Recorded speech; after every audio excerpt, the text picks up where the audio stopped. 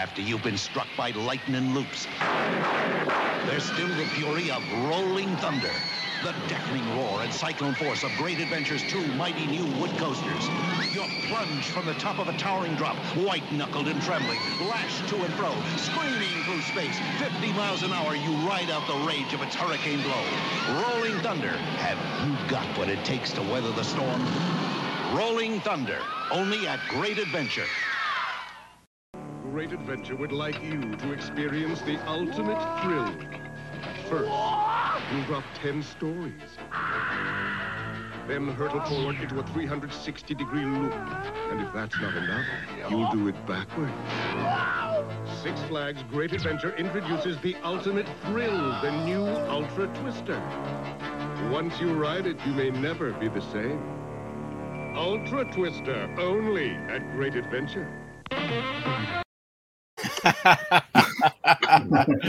Let's be honest. If you rode the Ultra Twister, you were lucky. That ride was down more than it was up. But it was a good ride when it was up. Every time before you knew it. But I rode it once and I got stuck in the just me? seat, which was awesome. And is it just me, or was that not Rolling Thunder in the Rolling Thunder commercial? No, I thought that too when I saw it, but I was laughing because that's the real commercial for it. Oh, it's great. Oh, man. Well, hello and welcome to episode 6 of Some Great Adventures, the podcast where old friends who met and worked for a significant amount of time at Six Flags Great Adventure in Jackson, New Jersey, chat about our time at the park. I'm Steve Hicks. My co-hosts are Scott Loudon, Chris Peluso. Andy, you're a co-host now. Andy's like, oh yeah, I just forgot I got promoted. I'm full time. Our podcast continues to be made possible by our friends at the Shared Universe Podcast Studio. Ming Chen is running things behind the scenes right now. I think he might be passing off the big kahuna later on. Look them up on Facebook or the direct website if you have any interest in podcasting. They can help you do it all. We're also on Facebook Live, and the video will be available on our Facebook page after it's done, and it's live right now, obviously. Today is the first of our 2-part episode, East vs. West Challenge. On this episode, Andy and I, along with 2 of our special guests, will explain why we firmly believe the motto, West is best. Next month, Chris and Scott and their guests will explain why they think the East is the bee's knees, because there's nothing else that rhymes with East. So that's all I can come up with. To be clear, we're defining West as the fountain to the arena. So it's really ride sections 120 and 130. And East is the fountain to the employee area. So it's ride sections 140, 150, and 160. So I'm very happy to introduce our 2 special guests, both part of our Western Rides family, Debbie Levine and Tony Rosa. We always like to hear our guests' own history in the park before we start and kick off anything else. So with that, I'm going to pass it off to Debbie. Give us your history. When did you start and why did you end up leaving? Oh, sadness. Hi, everybody. Debbie Levine. Back then, I was Debbie Cohen. I worked at Great Adventure. In 1985, I started. One of my friends came up to me and said, hey, I'm going to apply for a job. Come with me. Little did I know I was going to end up working there for 7 years. I worked there in 85 to 91, started at the paddle boats, just like Steve and Andy did. Battle boat. Battle boats. Yeah. Wow, that's such a small place. You guys. How about that, right? You were the paddle boats. Yeah. Well, a lot of times, if you got put in 120, it was kind of the equivalent where if you got put in 160, they didn't automatically put you on Congo Rapids. They usually put you in Koala fucking Canyon, and you work your way up to it. The paddle boats was kind of the starter ride too. So yeah. Right. After paddle boats, went to log flume, got promoted to assistant lead, to lead, then promoted to supervisor.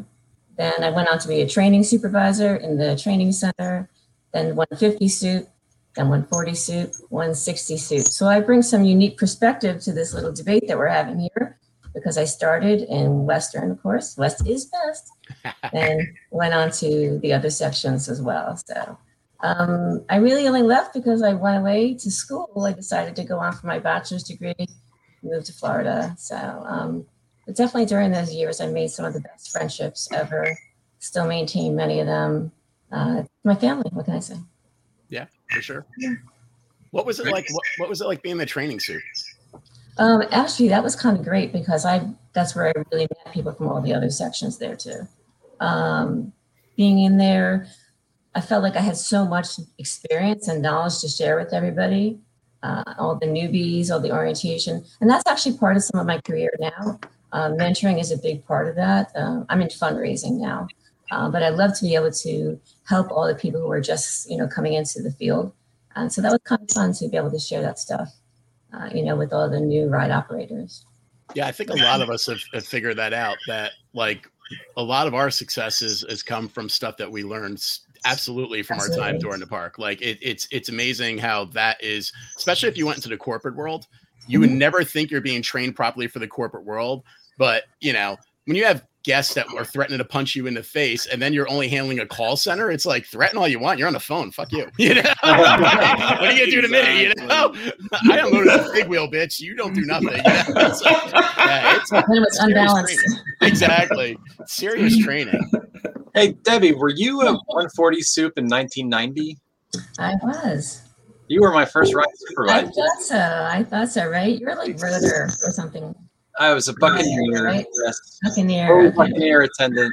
Right now, Scott's trying to remember, did Debbie give me my first or my second almost firing write-up? Which one was it?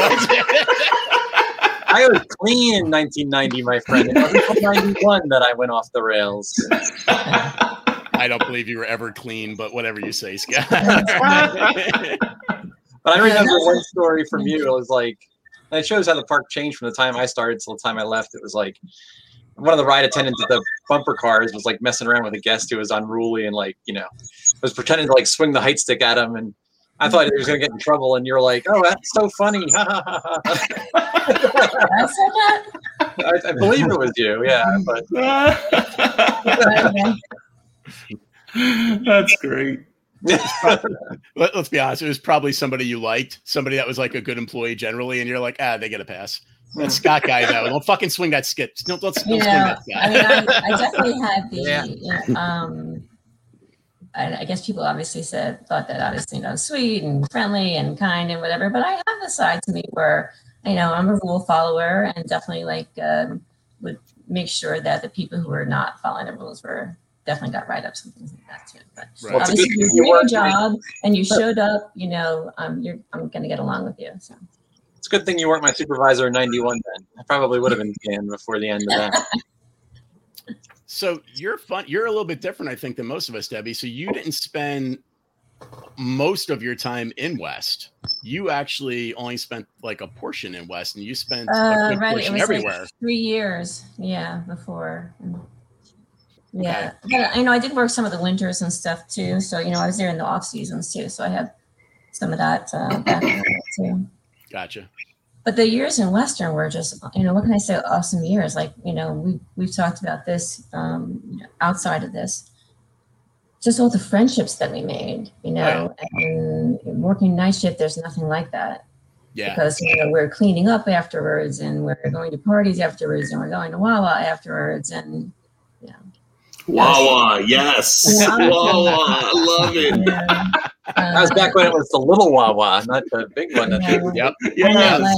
I met my husband there too, my former husband there too. So what can I say? It's awesome. Yeah. Very cool. Yeah. All right. Tony. Yes. Yeah. Tony, there goes the neighborhood. Who let him in here? So a little bit of my history. I started in the park in '89. At the time that I started, it was one of the only jobs around me that you could get because they had bus transportation back then. So they used to bus us from the base. At the time I lived on base. They used to bus us right in. So I started as a orange tag at 15.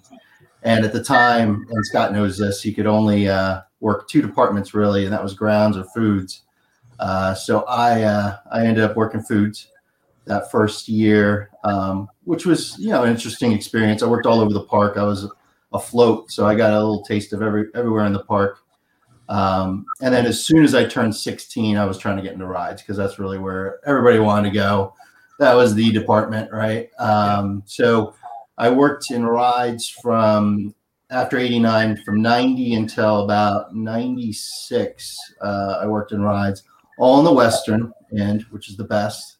All right. I was lead. Well, my first ride was Coaster, which there's a special place in my heart for that ride, for sure. That was in 1990. From then I moved on to Western Cables, became lead there. I was lead at Mine Train, Log Flume, and then back at Coaster my last year in rides. And I think that was 96. And then 96, I worked in the foods office for a short time. And then I worked in a department called Point of Sales, or POS. And I spent the rest of my time in POS until I left the park in 2000. POS were basically, it was like a really not well-known department in the park. There was only a handful of us in that department, but it was awesome. I mean, you got to go all around the park. We fixed all the registers, all of the point of sales equipment. We dealt with investigations during my time there as well. We turned a lot of people for theft and things like that. That was an interesting part of the job.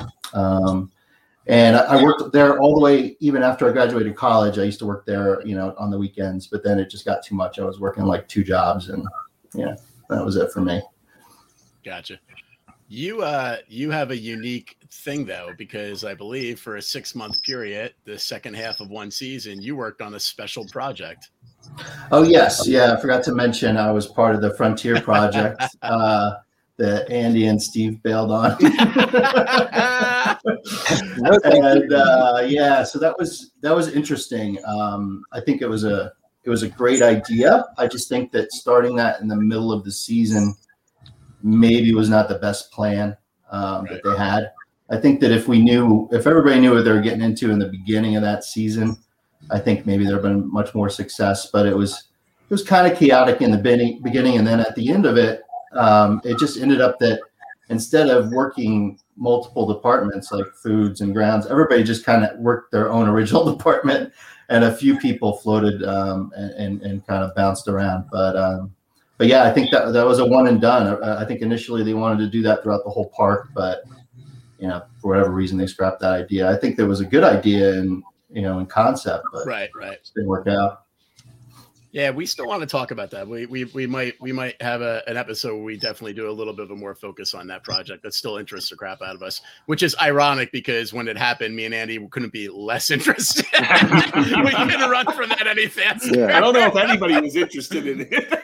It's true. Somebody must have been up top. But it's true. The few people I talked to about it, like Tony, were always like, "Well, I mean, I didn't really have a choice. I kind of was stuck there. If I had to do it. So, Yeah. So it's kind of funny." Exactly.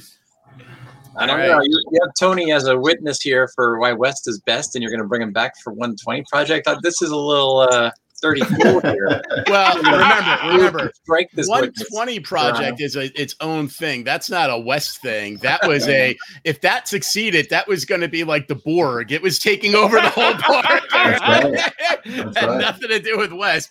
They just decided because West is best, we might as well start it in the best section and then put it out to the peon sections. I think that's how it started. But, and that's possible. It's one perspective. Maybe they figured who really goes to that section anyway. I know. Cool. What was the deal with 140 being part of the East? I thought nobody was taking responsibility. We agreed before this. Andy, you were on the call. I always said it's from the fountain over. That's what I said. That was a neutral zone. There's no 140. There's no. But what I did say is you don't have to talk about a specific section if you don't want to, which is the perfect segue. So let's get into our conversation about the West Side. So I think it's safe to say that none of us here were 130 soups, and none of us were ever assigned to 130. So our focus is not going to be on 130. It's going to be on 120 because that's where we really have our love for the park. But unlike you guys who just want to pretend Fantasy Forest doesn't exist, okay, I'm not going to pretend 130 doesn't exist because there's definitely people in 130 who love 130. And, I'm a firm believer in probably wherever you spent the most time in those years, those teenage years, and liked it, fully liked it, had fun. That's where your love's going to be. So for me, I spent the most time as a black tag and rides, a red tag and rides in 120, and then a blue tag everywhere. But I'm not going to lie, even as a blue tag, it's an equal love between my time in 160 and my time in 120. Very split down the middle. But if I had to say where my love of the park came from, it came because all my best years were as a black tag and a red tag in 120. That was, that's where I never felt like I was working. The guests could piss me off all I want, but everybody I'm working with, we all laughed at them. So it didn't matter. Like nothing bothered us. It was always just pure. I look forward to getting up and going to work. I can't say I do that every day now, but I certainly did back then, So that's a different mentality. And I think that's where you fall into your love of the park. Now, unfortunately for you, Scott, you weren't allowed to be cool and come to 120. So you don't know the love of the West, okay? We kept your kind on the other side. So. God, I think you're as cool as they come, baby. I digress. So there is one thing. Somebody named Marcus just posted Dream Streets. So yeah, okay, I can't ignore 140 completely because the cables were there. I was gonna say that's also where you started, dude. You started on the fucking year. Why do you not bring that up? I thought we did talk about it being a neutral zone, but it's actually my fondest memory as a child going in the 80s. That's what I think of. I think of the Buccaneer. I think of the Big Wheel. I think of the cable cars. I actually do really like 140, but it was funny to say. So you just nailed on the head why I want to bring up 130 is not like we're going to avoid it. Here's you just nailed it right on the head, Chris. The carousel. Okay. Right, the carousel is amazing. The carousel is absolutely freaking gorgeous. Okay. And it's also one of those rides where I brought up did a little bit of lookup on the carousel here. Hold on. Let me find it here. So the carousel, I did not even know this all my time working there. I always knew I loved the carousel. I always thought the carousel was kind of cool and it was very pretty. And when I was a kid, I remember the first thing I would come in, we would see the fountain and then my family would go to the carousel. It was always the first thing we did, That carousel, that particular carousel was bought from Jimmy Williams Traveling Show in England and was built in 1881. Wow. That carousel, which is still running right now, is 140 freaking years old. Okay. I don't like that anymore. Now they changed it when they originally bought it. It was steam run, and then it got changed over, obviously, to electrical run after time. But that's insane to think that carousel is that old and still running and still iconic. And also think about how pretty that ride is. I mean, it's got the mirrors in the center. At one time it had music. I don't know if it still does or not, because I remember it went away while I was there and then they brought it back. And I know originally when it was there for the first 4 or 5 years, it had an actual organ in it, which I know they took that out because I'm sure they just didn't want to pay for the upkeep on that. But it had all the multicolored lights. If you remember, I remember the few times I did have to cover 130, it was always, remember he had the maintenance reports for all the shit that was broken? It would always be like carousel, 87 broken lights, because it had like 1,000 multicolored lights on the damn thing, And then also, what's the proper term? Cockerels, the roosters and the horses. Yes. I would say the only downside to the carousel that I always thought was that it was gorgeous. It was always supposed to be gaudy. And from the history I saw of it, that was on purpose because they wanted to catch your eye and go right to it. Right. But they would always repaint those goddamn horses every year. And I always thought they would. God, Andy. Yeah. They would dim them though every year. That was the main entrance of the park. Originally was down by the carousel. Right. Absolutely, yeah. And but I always thought every year when they kept painting them, they were making them look duller. Like they should have just stripped them and really gave them a good paint job. That was the only downside I ever saw of the carousel from working there. But even the things like the brass poles that they kept brass, they didn't try to change them, and we know because in work crew we had to clean those goddamn things by hand, But all that stuff, that's amazing, And then there's other things in 130. First of all, boardwalk area is 130. And if it wasn't for boardwalk area, none of us were going to be game supervisors because that's really the bulk of the games, So that's pretty big. Right Stuff. That was the beginning and the ending of Scott's career. So, that's where we managed him at the end. But let's be honest, when Right Stuff was first put in, that simulator was pretty cool. That was fun to go in, get in the AC, and just chill out. If you're a supervisor, that was a good test ride. I loved it when they switched over to Dino Park. I did too. Yes, man, that was fantastic. And Scott's demise being categorized as a plus or a minus. Which one? Is it a positive or a negative? It's a positive. Shut up, Peluso. Come on. I thought it was a negative. Sorry, Scott. Here's another thing that's not there. There's two things that aren't there anymore that I thought were really cool when I was a kid. Pet-a-Pet. Petapet was amazing. And honestly, Petapet's the only reason I ever got into work crew. If it wasn't for Petapet and me having to clean goat and camel, baby camel poop, I would never have got work crew jobs. So, but Petapet as a kid was pretty damn cool.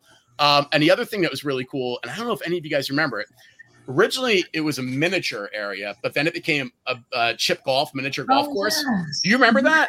Yeah, Our as a family, kid. yeah, as a kid, our family would always go carousel right into there, and we would walk through there. And it was what was it originally called? I have it written down here. It was called the Garden of Marvels, and it was a 1/24th scale miniature village. And that thing was massive. It was so huge. And it's funny because I remember I loved models, so I always thought it was really cool as a kid. But then it's as I got older, as most people do, I was like, oh, it's kind of a waste. I'm never going in there again. And now I miss it. Now I wish it was still there, you know, but that was really cool. That was a cool 130 thing. And then I know one of you brought this up at one time, might have been you, Debbie, but Sarajevo bobsled. That was pretty damn cool too. That was a cool ride that was there. So My wife's favorite. it was Sam. That's who brought it up. I couldn't remember who it was when we were having the free talk. Yeah. And I actually loved, I don't know if you remember this, the promo, bring a snowball, get in free. I always remember putting them in the freezer. My brothers, we got to put snowballs in the freezer. Yeah. That was in That's funny. with bobsled. What was it? Bobsled was in 150 when I was in 150. I always thought it was It was in the back, 130. like across from Free Fall. I don't know. It was, but I remember the Bobsled bobsled was was where over by Free Fall, yeah. It might have moved at some point then. Andy, do you remember being around Scream Machine? Because bobsled Oh, I'm thinking was Swiss Bob. Oh, Swiss all Bob, right, because I'm like, where there Scream is Machine a is. Scream Machine, right? All right, thank you, Andy, because I'm like, wait, I'm not going crazy here, am I? Right. Two different rides. Those are Swiss the Bob original was cool too. bobsleds. I mean, you know. Thank you, Andy. That was fun. Yeah. Swiss Bob. And the last thing I will bring up on 130. Look, BBL, man, you guys can all shit on BBL and be like, that's a detriment. But if you were a lead or a supervisor and you had a real pain in the ass employee who was annoying you and you were overstaffed, bye, you're going to BBL for the day. And you felt good about it. Yeah. Was there a pun intended there when you said shit on BBL? Dude, somebody posted a picture of the Monkees, the band, all in the ball crawl, and I couldn't stop laughing when I saw it because all I kept thinking is if they knew what they were sitting in right now, they would not have those smiles on their face, you know. Nice. They cracked me up, man. The history of BBL, wasn't it also in 120 for? It got passed back and forth a couple times, but the bulk of the time that I've been at the park, it's been in 130. I think it was only in 120 for 1 year, and never when I was a soup. Only when I was maybe a lead. Just keeping it real here. We gotta acknowledge 140. You gotta. Well, no. I'm acknowledging it's West. It's West, dude. I think it's a pro.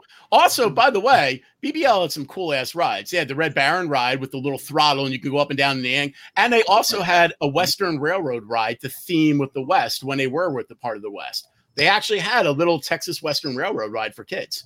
So, Scott, that was cool. All right. I don't remember the railroad ride, but the Red Baron was cool. I used to love that. It was not a cool place to work. Did you ever work BBL? But our people who did work there, I gotta say, our regular crew there, our regular 100%. We're all like really hardworking people, and they came back like Absolutely. every year. They were pretty loyal. They just weren't enough of them. You know, it took so many people to staff that place. It took a special person to be able to actually stay in there as like that's my section. That's where I'm working is BBL. And the other thing is, let's be honest, did all of you actually have to work in BBL at one point, like ride operate in BBL? I did many times. You all did, right? Kids were awesome. I never had a problem with the kids. It was the fucking annoying ass parents. So I never held it against the kids. The kids were adorable. If the kids were having fun, it was great. I actually loved it. It's the fucking annoying parents. I'd be like, seatbelt. They're not going to get hurt. It's not going anywhere. Shut up. You know. I think my problem with BBL was as a teenage guy, I was like, there was no chicks there like that you could hit on or pick up. I mean, you have the moms and you have their little kids. Like the teenage girls weren't coming to BBL. So I think that was the biggest problem is you were isolated away from everybody else because you had your own little ride. You couldn't talk to anybody else that was like with you. Whereas when you work in some of the other major rides, you had a big crew and you could talk. Right. That's true. And all that sort of thing. Was there wasn't shade an issue there too? I can't remember because I actually only walked. I only walked halfway there. I never actually had to work it.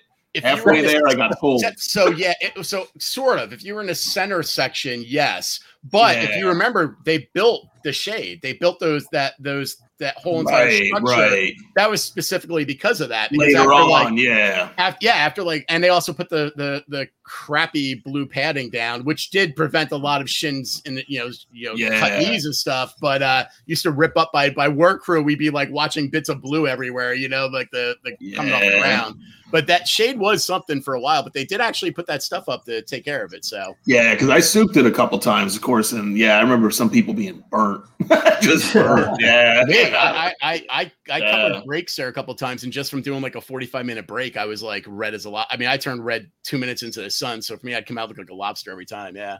All right, so let's get off 130. That's enough from the 130 talk. See, that's my obligatory 130. Oh, I will say one thing about 130. The Great American Screen Machine crew was always great. Every time I covered 130 as a supervisor, and that was the only big ride I ever really had to worry about. I mean, no other ride was anything that you'd ever have to seriously worry about evacuating or anything. And the crew was so effing good. And there's almost always a mechanic down there in that shed too. So it was like the few times I had to unload that ride, they were fantastic. So shout out to the GASM crew in the 80s and 90s. They were fantastic. Well, one of our East brothers there, Scott, is making a valid point, I think. Yeah, I mean that's a dude who wears a Robin outfit, from what I was told. So I'm not even looking at that comment. Okay, I can't wait. I can't wait to see what he brings to the table. Great man. Yeah, I'm sure it'll be thrilling. All right, Neil, I'm with you, Neil. Solidarity, my friend. Solidarity. All right, so let's go ahead, Debbie. Tony touched on something. He said that Bugs Bunny Land, obviously you worked by yourself, so there was no big crew. And I think that's what Western had. We had big crews because we had rides.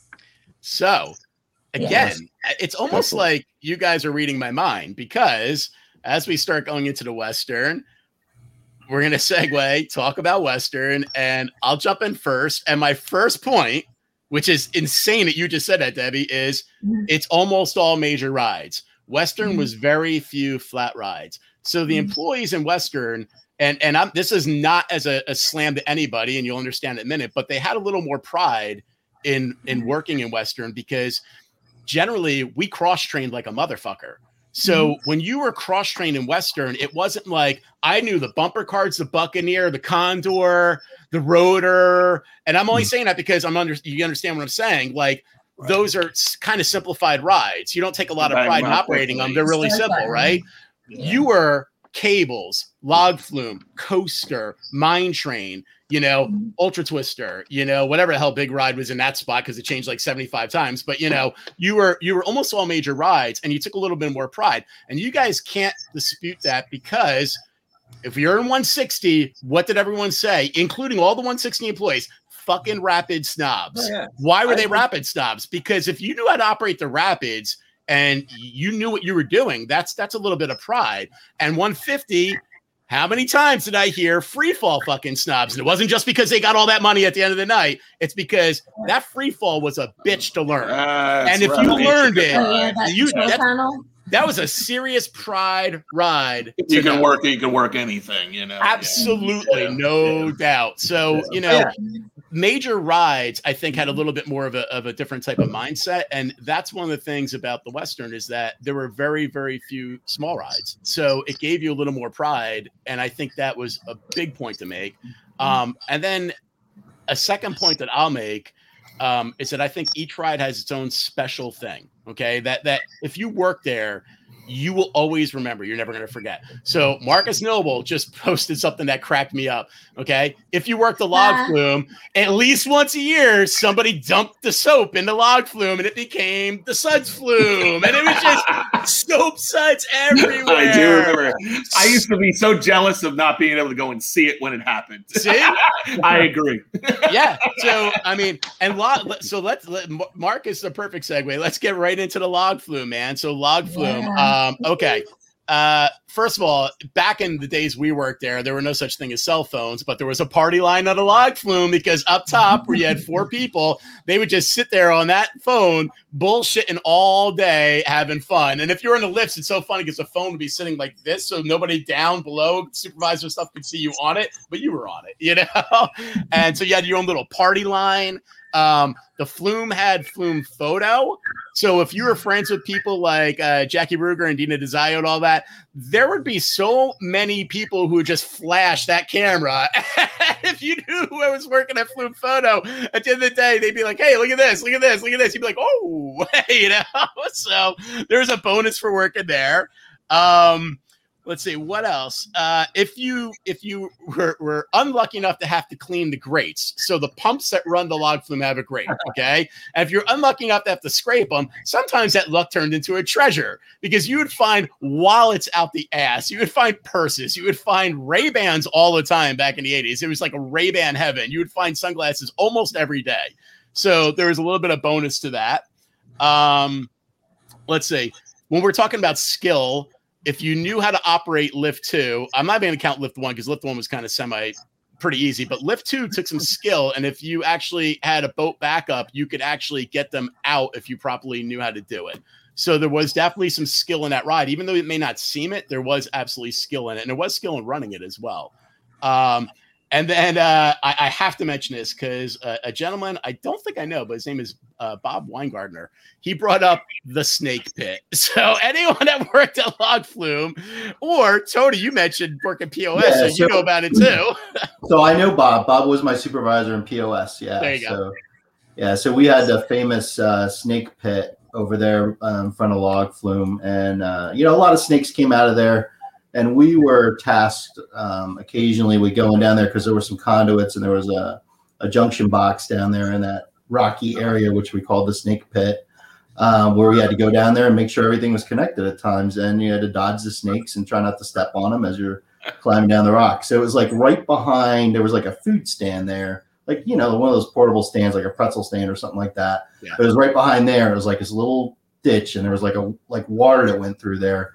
And it was filled with rocks and snakes and interesting. Did you ever hear a mostly grown man scream like a little girl when he came across a snake? Occasionally. Yeah, occasionally that happened. Okay, I thought that was only a 160 thing with Pete, but I guess. I'm not gonna lie, I don't like snakes. I never did the Pete scream, but I've seen them many a times coming in because you'd have to pass the snake pit going to the entrance basically into Log Flume. So there'd be many times I'd see like all different color snakes just sunbathing, sitting right there in the walkway and be like, nope, going all the way around, not dealing with that shit. Nope. So yeah. All right. So and then the last thing, which Debbie King just brought up, you're stealing my thunder, Debbie. Log Flume was the primo spot during good concert nights because if you got the lift 2, if you were an operator and you had to be an operator to work lift 2, you just sat up there and you got the best seat in the house to listen and watch concerts, man. It was fantastic. So that was a huge perk of the Log Flume. And then the other side perk is, as me and Andy, when we were like, 16, 17-year-old kids working a Log Flume, how many phone numbers did we get off of that ride? Jesus Christ. Like, it was like, by the time the cute girl was off lift 1, we already had people in station ready to hand them paper to write their number down. It was crazy. Yeah, it was definitely a ride. You could get a lot of dates off it too. So that was another little interesting thing about Log Flume. I'm not even going to bring up paddle boats because we've talked about paddle boats before, but paddle boats was unique. I mean, it's its own little thing. It's a buy up. It was a ride, but you had to pay for it, and it was run by rides. And but for all of us, it was like training to go to the big rides. It was like considered like our flat ride kind of, And the only other real flat rides I can remember, there really weren't a lot in 120 ever. There was El Sombrero, which Phil brought up, but there was El Sombrero, the hat, and there was the rotor at one time. I think they called it. It was like the rotor. Typhoon. It was a rotor, yeah. And honestly, I don't even remember any other flat rides in 120. Do you guys? No, they just had the other kind of things where was that in 120? No, it was 130. Tilt the World used to be where Sombrero was. Yeah, that's true. Yeah, you're right. It was for a time, a short time. Yeah. By the way, Scott, I'll always remember a little Manish coming out of BBL when I was a 120 soup and going, "Excuse me, sir, I want to work the El Sombrero," and he knew that was his gateway to get out of BBL and to get into 120. And a little son of a bitch, it worked because I did get put him on the El Sombrero. And now we're all stuck with Manish for the rest of our lives because I made that move. Yeah, very smart though. That's And it literally was like, right there. it was very much like the, "May I have another bowl of soup, sir?" It was very much like that. He was so polite. Little I know that was not who he is. You know, it was even better to tell the story about how he wound up in BBL. He's like, I didn't want to work it, but Gigi just batted her eyelashes at me a couple times. And next thing I know, I'm like, okay, I'll go to BBL. I see that. I totally see that. That's funny. All right. Cables. I mean, Tony, you could definitely talk about cables much more than I can. And Andy, probably you could too. But I will say, for me, cables had a lot of cool hidden spots. Every year they became more safety violations. They would shut them down. But in that fort, there were so many cool spots as an employee you could kind of go to and look over things and everything. Oh, yeah. And the whole under the fort where the counterweights were was its own little world. And during the time that I was a soup, there was a ground shed down there that had a goddamn Burger Time machine. So if you had a bad day, you just went down there with grounds and played some Burger Time and everything got better, you know? So anything else about cables you guys could think of? Now, cables was just a great place to work. You'd be up high, so that nice breeze be coming in station. God, yeah. I think I remember you guys saying something about a convenient bathroom. Yeah. The urine dungeon. Something about a convenient bathroom. I'm not sure if that's a plus or minus either. I'll be quite honest with you. If you were an employee working there, you're dead on, Chris. It was convenient as hell. It was right there. Yeah. It was a lot quicker than the bathroom behind the Dream Street cables because it was man. Until you walk into the closet and catch Tony dropping a deuce over the railing. I know that. There were some folks that did, though. I can tell you that. What did they use for toilet paper? Or did they just rub their butt along the railing? No, there was always one of those brown hand rolls right from the bathrooms. Like there's always one of those in there. I swear to God, there was a hand roll there. There was a hand roll of paper towels always in there, and I always thought it was like for cleanliness, and then I didn't realize until work crew that's not what it was for. You know, it was for those emergency dumps. That, know. But another cool thing about cables, and Andy, you brought this up, for a short period of time, cables was where the fireworks was. Right there over that little lake in front of the cables is where the fireworks was. So for a short period of time, you got to enjoy that as well. Yep, shut down at 9:30, and then you could just hang out and watch the fireworks. Yep.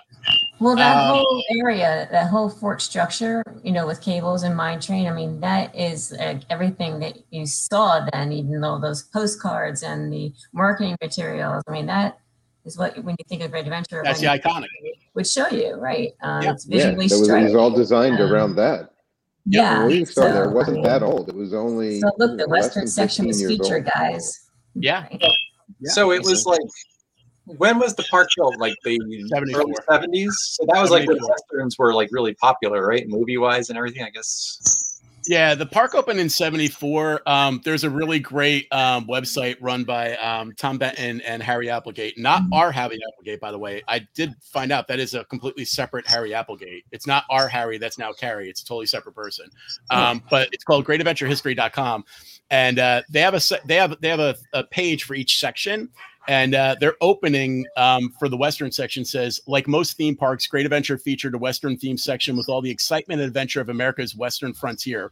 While most parks offered a version of the Old West where the buildings were scaled down, Warner Leroy's vision was quite the opposite, with the structures like the fort, the super teepee, and the Conestoga wagon created in major oversized scale.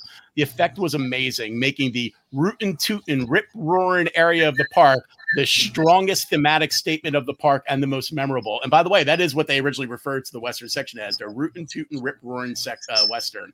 And that is, I mean, I was going to talk about each ride individually, but I will say, while we're talking about the theming, you're dead on, Debbie. I mean, that is the one thing that I think also gives me a little bit more love for Western when I think back on the park, is that the theming never changed.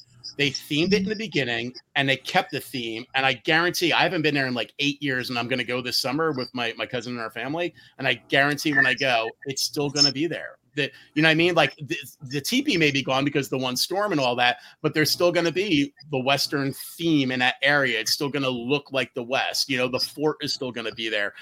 A lot of the individual theming, like the taco place and all that, you know, that's all still going to look like the West. And I always thought that was kind of a detriment of Six Flags. And this isn't an Eastern slam. This is an everything slam. Everywhere else, the only other side of the park they tried to make that effort, in my opinion, was Movietown. Movietown, they tried to make the effort, but then some of it just didn't make any sense. Like some of the rides, you're like, this isn't a movie. What are you doing? You know, but it wasn't really themed kind of properly. And, you know, you could see where they were just like, we need a little more throughput, flat ride, name it after some type of side thing from a movie. Who cares? You know, and it's like theming was forced. Warner Brothers, I think, started that, and then Warner Brothers left. So I think that had an impact on it for sure. It was probably a plan to do more, I'm sure. But yeah, I mean, they still kept it going with Chiller, I guess, and whatnot. But yeah, Movietown water effects, the stretch, centrifuge, a little bit of a stretch. Exactly. Exactly. But I will say, at least that section, they do try to, if nothing else, keep it as a superhero theme. So that's the closest I could think. I mean, Adventure Rivers, yeah, that's a theme, but then they open the water park and they kind of shit all over that theme. So yeah, but yeah, the theming is iconic as hell. There's no doubt about that. And let's hit the other ride. So Mine Train, first of all, when we're talking about skilled operations, I mean, when they could run 3 trains, which you guys will probably never even experience or even saw, and you only saw if you won't even remember it, but when you were a kid, that's how they ran. 3 trains was a fucking skill. Very few operators could properly operate 3 trains, because 3 trains, you had like, I don't remember the exact time, but if I'm remembering, I think it was 3 minutes to get them in, out, and out. Like that's all you had. Before the next train was sitting out there, and you can never have the 3rd train get behind the last train or you're fucked. So you kind of had to know the skill. No, you had about 45 seconds to load the train. It was insane. I mean, you had to move, and so it wasn't just a skill as an operator. This is the thing. It's the rare ride where even if you were only an attendant, you were treated like gold, because if you fucking sucked as an attendant, the ride was going to go down. Like you relied on those attendants to get those goddamn people out, and attendants were actually able to ride the train in and kick the kick pedals to unload them to get them out faster. That became a safety violation. They weren't allowed to do that anymore. But in the beginning, when I was first there, we were totally allowed to do that, and it was a skill. And it was like, that was amazing. And then other things about the Mine Train that were really cool. First of all, thematically, also tied into the fort. You know, you always felt like you were part of the cable crew. Queue lines, when you clean them, you're kind of like, hey, you help each other out all the time, you know. And that was another thing about Western. When Debbie's talking about family, we were like a family. Like it wasn't like if I had extra people at the log flume and they only had like 2 people working cables at the end of the night, I sent my people over there and we all cleaned our own shit. Like we all helped each other out. Now the rest of the park used to get pissed off because 120 would never go to the lots. We would never go to the lots. But the reality of it is we had major ride queues we had to clean, and those were a pain in the ass. And to be honest with you, at night, most of the lighting sucked. So it was really hard to find the cans and the bottles and the bushes behind the queue line. So it did take a little more to clean. But I'm not going to say we didn't scam. We totally freaking scammed. We would never go beyond the carousel ever. Like carousel was our point. If we even set people up there, maybe it was 2 or 3 people. But we did get screwed and always had to do the ski show path. Yeah. You guys never had to do it. We would own the ski show pass. That's one thing we would take, and Log Flume used to do. But and the other cool thing about Mine Train is Mine Train had a show right where the employee entrance was, underneath where the operator area was, where the staircase was. There was it went through a bunch of names, but the last name I remember was Tales from Tombstone. There was a gun show right there. There was a Western gunfighter show right there. So every day while you're operating, you could literally turn around and watch a gun show. You know? So that was kind of cool, you know? So that made it a little more special as well, I think. And then let's see. What about like the shootout in Best of the West area? So again, we go to themes. Yeah. So you have shootout. Theming, Best of the West restaurant. People will always still talk about the barbecue there and all that. And, you know, I never had to work food. So as far as I knew, it was fine. I'm sure Tony probably has stories, but we're not going to go into that. But, Debbie King just brought up Viper had an amazing theme. I'll be honest with you, I barely even remember Viper very much. I think when Viper was put in there, I think I was already down to 160 because I don't remember dealing with Viper very much. You were. I had with Viper when I became a supervisor. So that's what I thought. Because I was going to say, I'm like, I don't have a lot of memories of Viper, but I know I was there when it was there. So that's kind of funny. And then the last one, I mean, look, Coaster. So Coaster, first of all, Coaster had the other maintenance shed. So there were two major maintenance sheds. There was one out over in the employee area, which was the east side maintenance shed. And then there was one in the Coaster, which was considered the west side maintenance shed. And, you know, there is always food in there. That's where you go to chill out. The mechanics were always fun to hang out with. They were all down in there just busting your balls. And Coaster itself was another skilled ride. So you'd have to do train transfers, and not everybody knew how to do them, and they were a big fucking deal. And if you didn't do them properly, the ride was going to be down for a big production at the Coaster. It was a big production, man, and you had to know how to do it. And we've seen many people fuck them up.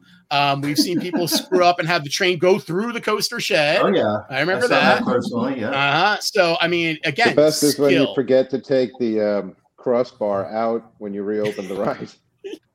There's that, and let's be honest. So if you were a Coaster operator, you felt powerful knowing how to operate that fucking train on the trims and readies and shit, man. Like, especially in rain and shit, like you knew your shit. And that was a ride where you felt like, I know my shit. You know what I mean? Like, this is a fun ride. And we would race trains.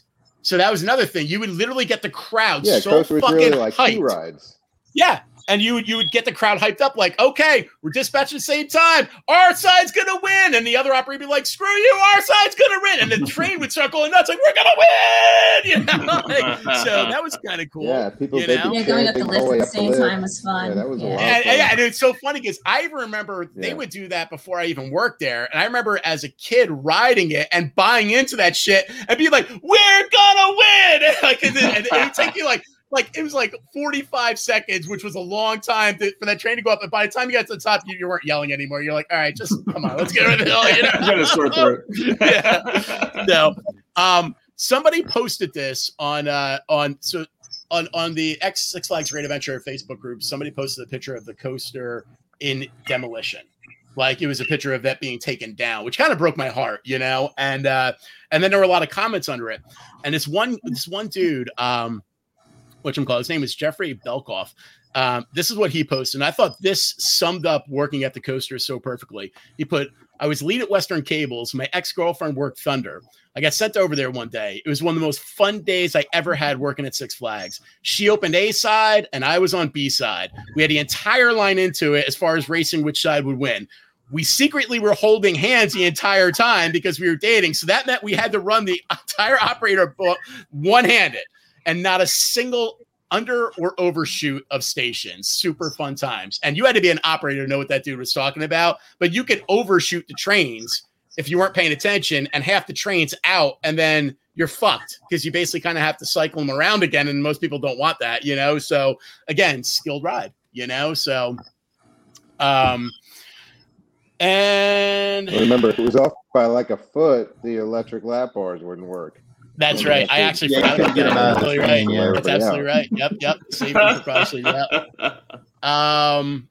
And then look, the last thing I'll say, and this has all been pretty much my love of the Western. So obviously I'm going to pass it off to, you know, Andy, Debbie, and Tony to talk about their love. But the last thing I would say that I always thought was really cool about the Western is just when we're talking about the theming, they even themed it down to really, they had decent uniforms. Like Western uniforms look like Western uniforms. You kind of, when you wore them, you know, not always in the beginning when everybody had the rainbow color ones. I think Debbie, during your time, there was a point where everybody had the same uniform. But once they actually themed out the sections really well, and every section had its own themed uniform, Western had those pretty cool looking Western uniforms. And they were comfortable and they were themed nicely. They kind of looked right, you know. And I think that was kind of a cool thing. They really, you know, they kind of took a pride in making sure the theming was perfect. You know, I mean, I'm not going to, you know, mention a comparison to another section's uniform. Scott, why are you smiling so much right now? You didn't like your Buccaneer uniform? You didn't like your Buccaneer uniform? Well, that was when I was at Cables, and like that was like the last straw when I left 140. I mean, you know, people getting off and like, you know, basically just all the taunts over those uniforms, man. It was pretty bad. Hey, they brought the comedy. It's true. They were rather humorous. It's true. I will say this though, Debbie, you touched on this. We were definitely a family, and that section worked like a family. And it was like we had parties. Everybody went. Like it was like 90% of the people working for the whole day would go, and it was like the party would start at like 6. So day crew would start it, but then night crew would join in. And the other unique thing is that most people stayed there and slept. You almost never had to worry about drunk driving or anything like that back then, because nobody wanted to leave. Everyone just wanted to stay and sleep over and hang out. Next morning, we'd all go to breakfast unless you're a day shift. If you're a day shift, those people would generally, either leave or they'd have to get up really stupid early. But otherwise, it was like those parties, people always talk about, like Tony, you mentioned the 160 parties, and people always talk about how good our parties were that we had at the Howe House and, at the beach house stuff. But I based those Howe House parties off of the parties I learned back when I was in Western. Those were like my first really formative parties. And the parties weren't just when we were at the park. We were so tight knit that for like a good about a 5-year period, I want to say, from the time I was a black tag through the time I was a red tag, until a lot of people started kind of aging out, like Debbie said, you're going to college and not coming back. There was a point where even during the winter, we hung out. People would go to college, we'd visit them. I think I was at more colleges during those winters when I was in high school than I was when I was in college. You know what I mean? Like we went to parties all the time. And, as people, me and Andy's age, 17, 18, we're at these college parties having like the time of our freaking lives. And everything was always safe. Like everybody took care of each other. Everybody watched out for each other. Like it was the type parties where, when people were puking, you would laugh at them, but you'd still be holding their head up, That's over the bowl, But it was like, we took some pictures of them puking. And then we take pictures of them, exactly, But epic parties, and probably also, I want to say where I started going to the Jim Thorpe paintballs that Jim Durar used to do, the skirmish. I think that's when I was in it had to be because it was with the Deacons. Oh yeah, that was 120. It was totally when I was in 120, and I know that went beyond my time in 120. But I think the times I went the most where I was in 120, and that was another thing I always looked forward to, was like a lot of 120 would go. Like it was a huge sectional thing. Like we all went, and we would be our own team, and we would all be playing paintball. And it's like that type of thing, man. I didn't get that anywhere else. I'm not going to say we weren't tight when we were in 160. We were definitely a tight crew, but it was not the same as when I was in 120. When I was in 120, it was like you always felt like you were around family and friends. And I even when people were annoying, you never hated them. It wasn't one of those things where you're just like, I fucking can't work with that person. I don't remember much of that at all. It was like everybody got along for the most part, So it was kind of it's a whole different world, man. It was kind of cool.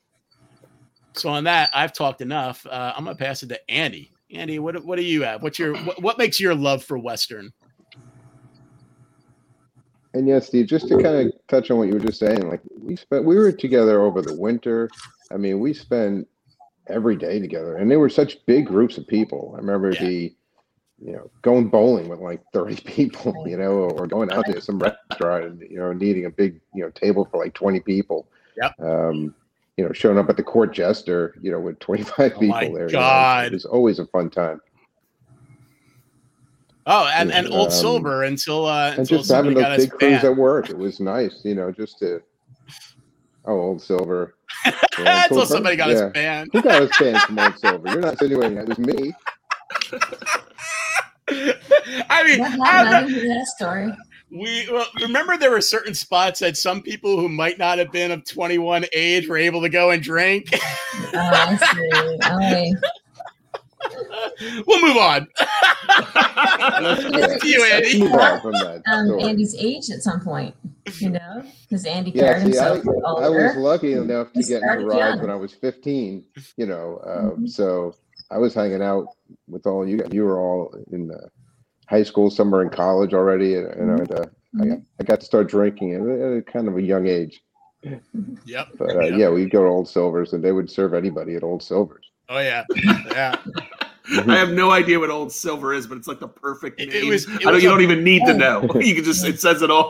It was a bar in English Town, Old Silver Tavern, and they were known for their bar pies. Like people would travel like from towns away to get their bar pies, and their bar pies were excellent. They were like thin crust bar pies, but we would go because we would go like there'd be like honestly 30 to 40 of us that would go, and we would just buy pitcher over pitcher over pitcher. And while they were annoyed that they had to deal with such a large group, we always tipped well, and we bought so much food and alcohol that they just dealt with it because they were like, we're making money, bring them in.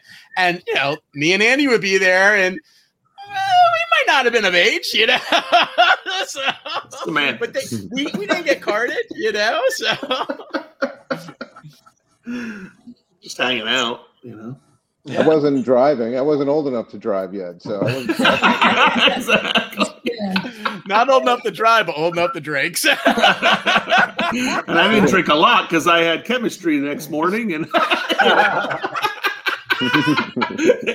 I wanted to be in good shape for gym class. Oh man. Well, that's true. You know, like we carpooled because I remember I drove Andy. I drove Andy's brother. Yep. You know, also in the summer. So like we said, you know, we were family. We were all friends. We did things, you know, in the winter, the bowling. We went to the movies. We went to dinners. We had Super Bowl parties. Mm-hmm. You know, and during the summer we did the sleepovers. Yep. We just really felt comfortable with each other. We were all, you know, there were lots of couples, obviously too. We're at large crews, so that there's just like so many of us, and like Steve said, we were all cross trained. We just had like some great friendships. Yeah, and actually, you nailed it on the head. When we did our February episode, we talked about the couples that are still couples now, and a large portion of those are old 120 couples. Large portion of them. There were a lot of people that met, dated, and got married and are still married. You know, so it is. I mean, that just shows you how tight the family was. You know. Yeah. Look, this is like the prime time in our lives. Honestly, not to say that my age now isn't prime time, but I'm just saying that here we were 17, 18, 19, you know, like that was like our social life, you know. Yeah. That was my college experience. I didn't go away to school or anything. Yeah. That was, anytime people are talking about college and how they had a dorm and all this stuff, I experienced none of that. I experienced great adventure. A lot of great adventures. You know, so. Yep. Yeah. What else, Andy? You got anything else for your love of the West? Yeah, and then just you know, like we touched on a little before, you know, the section itself was just, I don't know, some of the best times there where we were early in the morning. We were opening the section up. It was about 8:30 before we opened, and you know, it was just a beautiful setup with the landscaping, and walk around back behind Best of the West with the lake there, and it was just a real pretty place to work every day. And Was that the days there were lots of cool little hanging out, you know, hiding places. Yeah. Were those the days that you didn't show up like completely hungover to work, that you could appreciate the you know, the beauty of it? I remember days showing up to work, I was like, oh my God, like. Well, let me tell you something. So there is something to be said for that, because when we say we took care of each other, it's not a joke. Some people would get so fucking hungover that we would let them work the log flume. Voluntarily put them up on Shooter Spillway so they could just fucking sober the hell up, and then, you know, halfway through the day, after around lunchtime, they had to go back to their ride, but we took care of them. You know what I mean? Like if someone was that bad off, that was fine. We put them over there, you know? So yeah, we would switch out and take care of them. There were plenty of mornings. People would be like, just let me catch cable cars all day, please. I don't want to talk to anybody. I just want to catch cars. Fine. Opening was also super fun though, Andy. You nailed it on the head, because I remember like back in our day, you would, as a safety check for coaster before you open it, you'd actually have to walk the track from the top. And I fucking loved it. I used to, when I was the log flume lead, Lisa Simone was the coaster lead, and I would walk over there with my coffee and we would jog the coaster track from the top. And it was fun as shit. Like, I loved it, man. Now, I mean, I'm running 5Ks and I still wouldn't want to go up that fucking coaster track. That thing was a bear. But when I was at that age, I loved it. I thought it was fun, you know? Yeah. So it was one of my favorite experiences, work crew, and also one of my roughest days. It was great though. It was tough, but it was fun. It was definitely fun. Yeah. Yeah, and See, it was we a gotta tough get time section for to the open. daily. You had a lot of things you had to get done inside, that hour before we opened, and a lot of staffing to move around and everything. So, it was cool opening up 120. Marcus just said monkey check. That's so funny because that's absolutely true. Log flume monkey check. Nothing was Oh, yeah. worse than going in there with the one person who had to go up top, and the person up top's like, all right, I'm not going to shoot or spillway because I see people in the chairs. And you knew it was monkeys. Fucking monkeys sitting in the chairs. Right, just slowly back away. Yep. Got us on that one. We had no monkey. We had no monkey business. We had monkeys. We had lots of monkeys. You found 38. Cool about 120 is because it was like the furthest part, the furthest section is that, like Andy was saying, was nice and quiet in the morning. And it took a while for guests to come to us, unless people ran to our ride or so. So it would take that is true. We didn't really open until like extra quiet 11. time. Yeah. I was just going to ask that. Was that ever a thing? Like, as Soups, you probably parked over there, but as Black and Red Tags, you had to walk that thing, right? I mean, that's a hike. Oh, it's good That's exercise. a good hike. Yeah. And I was going to say too, I never appreciated it as a young guy, but log flume. That spinning wheel, getting what did you get, like about 30,000 steps a day? Yeah. I could use that now. Yeah, Steve and I were leads at the same time. He was a day lead and I was a night lead, and that was a good year at that time too. Yeah. Just walking the station and unloading and loading, and parties of two come down the left side, parties of three on the right. Occasional monkey. An occasional flumey. Feel in our sleep. I used to say it, and not even like pay attention to what I was saying. It would just come out of my mouth, Oh my God! What was it? It was really fun to interact with the guests there. Everyone was really coming, excited about all the rides in the Western. They were all the premier rides. Yeah. So, we always had full queue houses, and, everybody was excited to get on the rides. It was a lot of fun just working the rides. Well, I remember so when you were talking about the spiel, I remember all right, hello, welcome to the Flog Flume. Guests of 1 and 2. If you're a guest of 1 or 2, if you're in a group of 1 or 2, left side only. If you're in a group of 3 or more, come on the right side. Excuse me, you. Are you with anyone? Why are you on the right side? Go to the left side. I had so much fun. People out on that staircase, like, come on, listen to me. I'm on a large mic, And then we'd say, keep your arms, legs, and hands inside the boat at all times, and put your tray tables in the upright positions. And we would just throw them in there. I honestly think that's where I lost my introvertedness, was the mic on the log flume, because when I was at paddle boats, I was still quiet. I didn't, I wasn't like a loud brash person like I am now and have been, but I think that log flume mic, that changed me, man. As soon as I got over the fear of the mic and I embraced it, then it was like, then I loved it, because then every ride I became an operator at, I was like, I love the microphone. I love the microphone. Typhoon. Oh my God, Typhoon. So much fun. All right, Andy, you got anything else? You want to pass it off to Debbie? What do you think? Concerts is always great. Again, I didn't even bring up the arena. I didn't even bring up the arena. Go hang out and anything going on in the arena. We had the laser show. We had earlier before my time, they had the big like the rodeos and the circus and stuff in there. But we had some pretty good gladiator concerts. race. Do you remember that commercial from the 80s? The fucking gladiator race. I'm like, what was this? And I realized it had to be in the arena. It was like, holy cow. Yeah, like chariots and everything. Yeah. But Friday, Saturday nights in Western, it was crazy down there. It was packed with people. It was and then most of them were in the concert. So even though the section would be packed, like the ride would be kind of empty for that hour. So you get a little break. Yeah. I remember working the night of New Kids on the Block in Tiffany. Remember that? Yeah, I remember that. Yeah, it rained that day, so Mine Train was closed. So we got stuck doing crowd control for that. That was crazy. And if I'm remembering right, Tiffany was still the headliner, even though they had to switch that tour in the middle to switch them over because New Kids got so damn big. But when they played that night at the arena, Tiffany was still the headliner, and like the crowd wasn't nice to her. Very nice to her because they were all New Kids fans. Like, I remember that. That was probably one of the toughest days to work in the Western. I think that was one of the toughest, busiest days. If I remember, they were really late Yeah.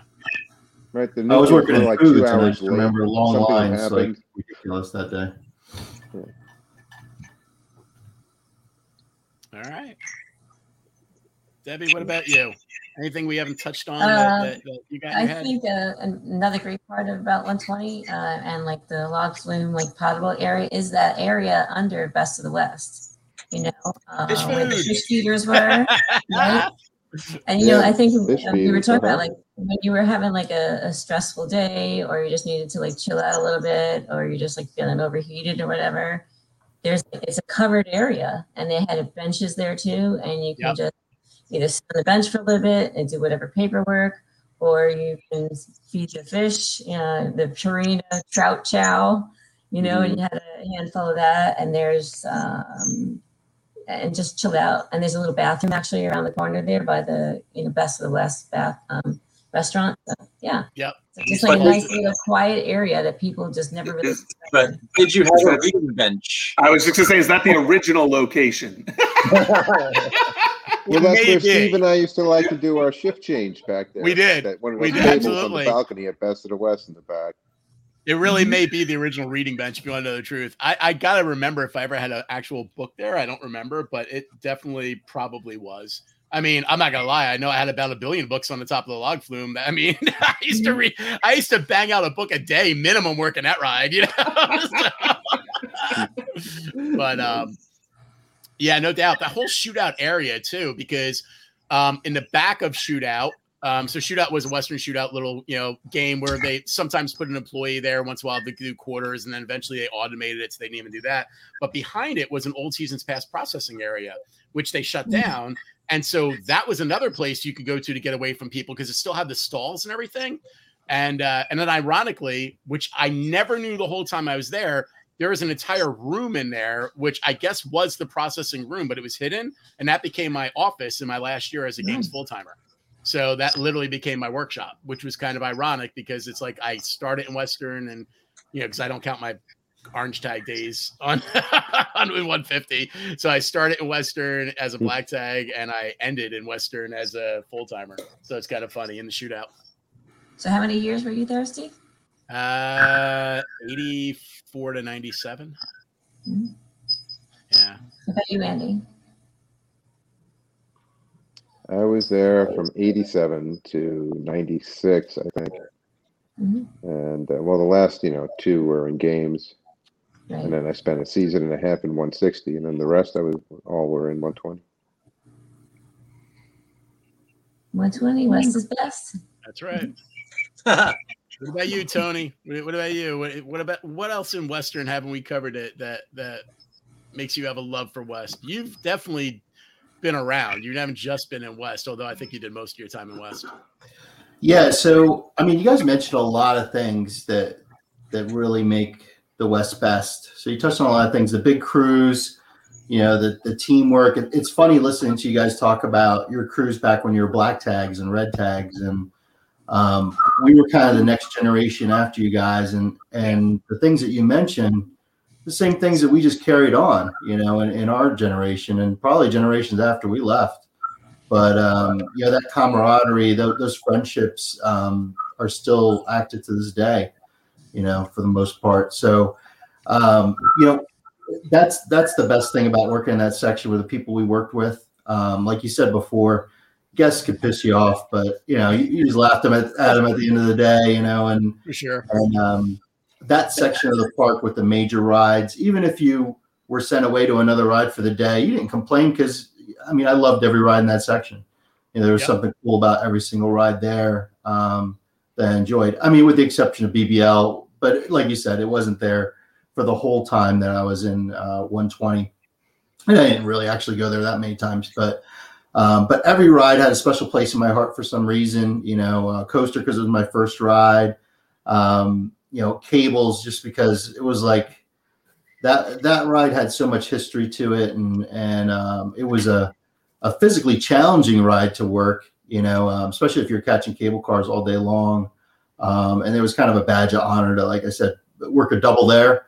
You can work a double anywhere because that was a tough ride to work a whole day at, but it was fun. And the theming. I mean, you nailed the head, hit the nail right on the head with that. I mean, it was one of the few sections in the park that had theming. I wasn't a huge fan of wearing the bandana with the Western outfit, but jean shorts, you could wear jean shorts, which was awesome, so that was a good thing. Yeah. Before that, I wasn't around during the rainbow times, but I think we wore a uniform that looked like we were a gas station, an old-timey gas station attendant, with the bars on the top and the shorts. So that was fun. Log Flume was awesome, awesome ride to work on as well. So every ride there was great. Like you mentioned before, the concerts were there, which was cool. If you had the opportunity to be at Lift 2, you could watch the concert, listen to the concert. It was neat. So it was just has a special place in my heart. I met a lot of great people there, and I'll never forget it. Those of you who never, who bashed 120, most of you never worked there, Scott. But if you did for just one season, you would know why West is best. Well, I did work the Viper as the babysitter for a couple. That doesn't count. I mean, that's like saying I was a tower soup. That doesn't count. Yeah. Oh yeah, I remember that thing. They had that, didn't they? They did.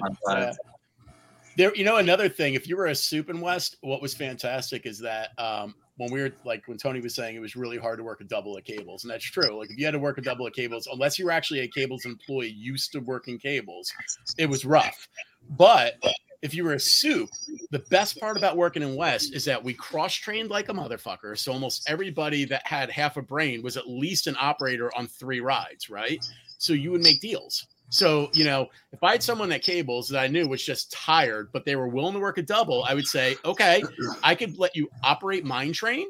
You just sit in the chair and operate for the rest of the night, and that's where you'll do your second shift. Or I can let you operate Coaster, or I can send you up top on the Flume.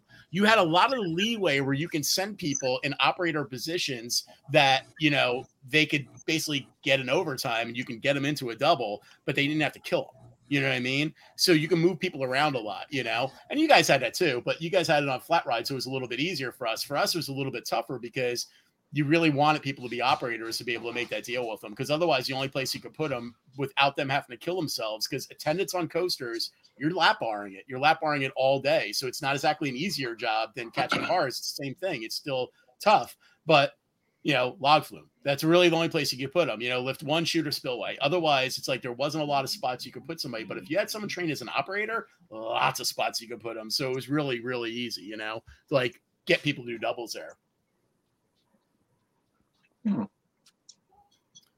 So I was on the phone. I was on the phone with a mutual friend of everyone here who goes by the nickname of a Scooby-Doo character not too long ago. And we were playing a little memory jogging game. So I'm gonna play a game with you guys because I thought this was kind of fun, and I was surprised by how much I couldn't remember, which kind of bugged me. But I was happily surprised by how much I could remember. So Debbie, I'm gonna start with you. Deb, I'm calling you at 2127. Where am I calling you at? Oh, I can't believe you don't know this one. I know you know. I don't know how she doesn't know. Well, I guess it's Log Flume the way you're saying. Thank you. I thought I was giving you a whiffle here. I thought it was 2124 for some reason, but yeah, 2127 Log Flume. Okay, good. All right. So Andy, I'm calling you at 2131. Where are you at? Oh, well, that's the Mine Train. There you go. All right. Coaster's 2144. Cables is 2119. Like all this stupid information is trapped in my right. All right. So hold on. So I know radios. So Luso, I'm going to throw you with a curveball because East is best. So I'm calling you at 2125. Where are you at? Oh, I have no idea. I've replaced all these numbers with a whole slew of new nonsensical numbers. Scott, help your East brother out. Where is he at? 2125. 25. I mean, for some reason, I'm thinking the big wheel, but bingo. Yep, you got it. It's a big wheel. Nice. All right. Scott, I'm calling you at 2126. Where are you at? By the way, I didn't look any of these up because I can't find a phone number card. These are all off memory. Yeah, I mean, I know 2137 was Rapids, 2126. They're Cables or Buccaneer. I don't know. Nope. It's Flying Wave. It's the sister to Debbie's ride. Oh, Riptide? Yeah, remember how 26 was Hydroflume. was Hydroflume and 27 was Log Flume. Well, there you go. I never worked Hydroflume. I mean, I barely ever. You're the fucking supervisor there. Come on. If I had to guess, Neil will know every number. It's such a good section. I don't even know the numbers of the rides I supervise. Jesus. I go there to unload after a breakdown. That was about it. No. Debbie, 2126 Hydroflume. Nice. Keep them coming. Tony, yours is going to be great. Tony, I could call you at one of two numbers. I'm going to give you your choice at which one I call you at. I could call you at 2119 or 2118. Where would you prefer I call you at? Oh, by the way, I told you they were going to break the door. Yes. I was hoping they'd make an appearance. 2119. Why would you want me to call you at 2119? Because I believe, and Andy kind of gave it away earlier, that was Western Cables. I believe. And West is best. And That's West right. is You don't want to best. be called no suck aside. Come on. Nice. Not on the east side, no. Well, east side, man. You know, we had that VW engine where you could choke on the drive and I love it. All right, guys, we have 15 more minutes. What else do we have to talk about, man? You guys have anything that you could think of on the West? What were your favorite? What I was thinking, last night we had these crazy thunderstorms roll through here, and I was remembering what Western was like on a day when the weather was bad, which was great because pretty much every ride was closed. Because if it was just raining, the Log Flume might be chugging along with nobody on it. You'd be running 12 boats. But all the other rides would be closed, and we would just sit and basically hang out all day. There were sometimes when we would be on the Log Flume, though, and there'd be lightning, and then everybody would be scared to be up there. And then we were told, oh, it's only cloud to cloud lightning. You can stay up there. Yeah, right. No, you're okay. Just stay up there. Yeah, you're fine. It's only cloud to cloud. It'll stop. Yeah, like that's a real thing, Right. I know, but that's what we were told. Our ride stayed. we were down in station and we were fine, but the other people up there, I felt bad, but we had to tell them that we were open. Yeah. I used to love when but I remember Cables getting hit by lightning a lot. I remember when the TP got hit by lightning. Oh yeah. I remember loved when getting hit. Yeah, I do too. I always loved when storms would come in so freaking fast that the wind came in like a hurricane, and before the cables would shut down, you would just suddenly see every car going, vroom, vroom, vroom, vroom, vroom, vroom, vroom, and you're like, oh, we're getting a high wind. Oh, we're getting a high wind. Yeah. You're praying for it. You're willing it to happen with your cables work. You're like, come on, you can do it. You can do it. Tony, where was the wind meter at? Which side had the wind meter that you could turn the dials down to make it happen? Oh, yeah, that was the only thing. Who had you got going for you on that side? Like, just turn the dials down just a little bit. Yeah. There were some days we used to pray for that high wind. And I remember we used to do high wind dances, all kinds of things. Yeah. It was like, supervisors would pray for it too, because if that happened, they had like staffing for once. It's like, like all these people. Yeah.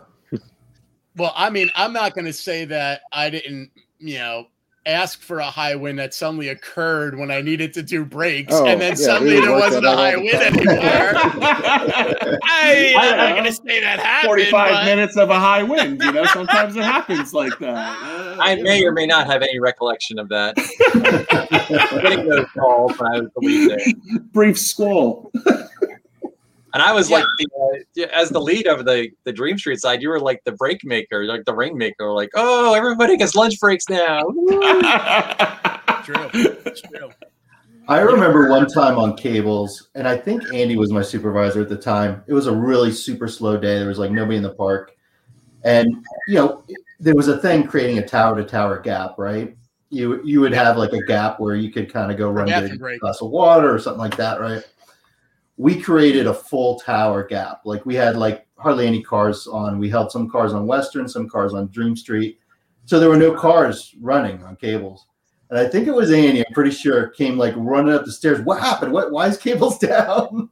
We're like, no, it's running. Look at the wire. It's moving. It's just no gusts in the park. Yeah, you fuckers had some fucked up sense of humor on that side, because I recall some nights where I'm working a double shift, and out of the darkness, because you can't see shit coming in, all of a sudden you got 4 cars back to back. It'll put me to the test a little bit, And like no phone call, no warning, and then you're catching. You got to stop 4 cars at the same time, full of a bunch of large people, and then you call over and like give you some shit about it, and you just laugh like, yeah, that was funny, fuckers. And you're saying you guys never did the same thing, because we used to get that too. I mean, I personally never did it, but yeah. But that was just to make sure you guys were awake on the other side, make sure you guys were on your toes. Yeah. But then there was also times when both sides of the cables would actually work as a team, and Western be like, we don't want to pee in the pit. Can you actually just make a big gap so one of us can take a leak? Make a gap, I remember, establishing some gaps for, various reasons.